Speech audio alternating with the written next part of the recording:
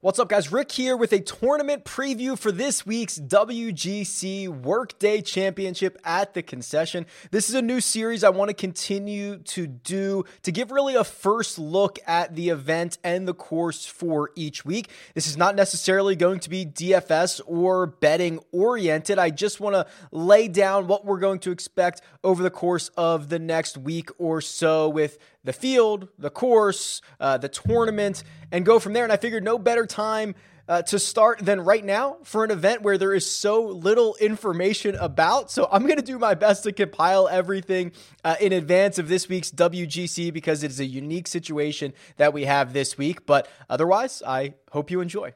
This event, this WGC event, would have normally been the Mexico Championship. It would have been played at Chapultepec, but with travel restrictions and COVID, the logistics of that were just too much. So the tour moved this event to Bradenton, Florida, to the Concession Golf Club, which is a private course renowned in the state of Florida. And we start our Florida swing early. Now, 4 straight events in Florida over the course of the next 4 weeks. There are plans. They're going to work towards bringing this back to Mexico, back to Chapultepec in 2022. But for now, we are at the Concession Golf Club.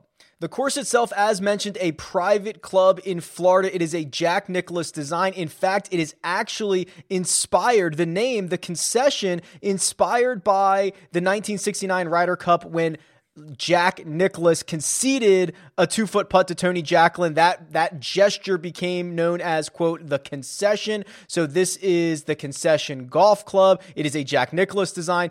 There is not an official scorecard out at the moment, but in theory, this could play to a par 72. It could be stretched out to 7,474 yards. Obviously, the yardage may vary. Sometimes on the PGA Tour, we see a par 5 turned into a par 4, for example. But as of right now, par 72 is what I'm expecting. That could change, obviously, because it's the first time we've ever played here. There hasn't been an official scorecard laid out yet, and we'll keep an eye on that for later in the week.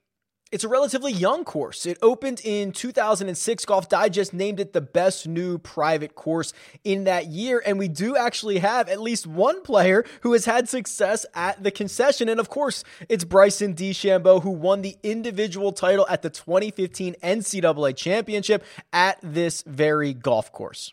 Bryson DeChambeau won't be the only big name in the field this week. In fact, every single player in the top 10 of the official World Golf Rankings is going to tee it up in Florida this week. We're getting the return of Sungjae Im, Daniel Berger back in action, while Rory McIlroy, Justin Thomas, and Bryson DeChambeau all look to bounce back off of missed cuts at the Genesis Invitational last week. Technically, Patrick Reed is your defending champion. Obviously, he won this in Mexico last year, and because the tournament history travels with the events, Patrick Reed, technically your defending champion, but obviously everyone is going to be new to the Concession this week.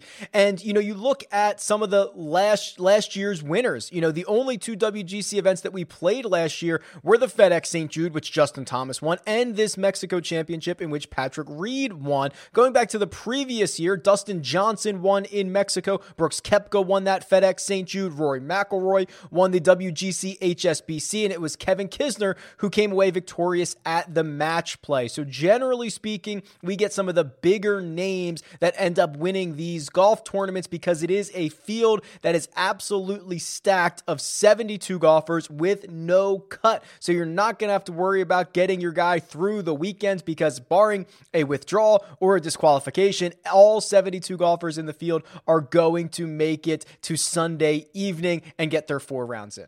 This $10.5 million purse is one of the largest purses of the year, and the winner share is going to be sizable. It was Patrick Reed who won $1.8 million at this event last year, so it is going to be a big one for your one and dones, and there's just a lot of money in play for this week.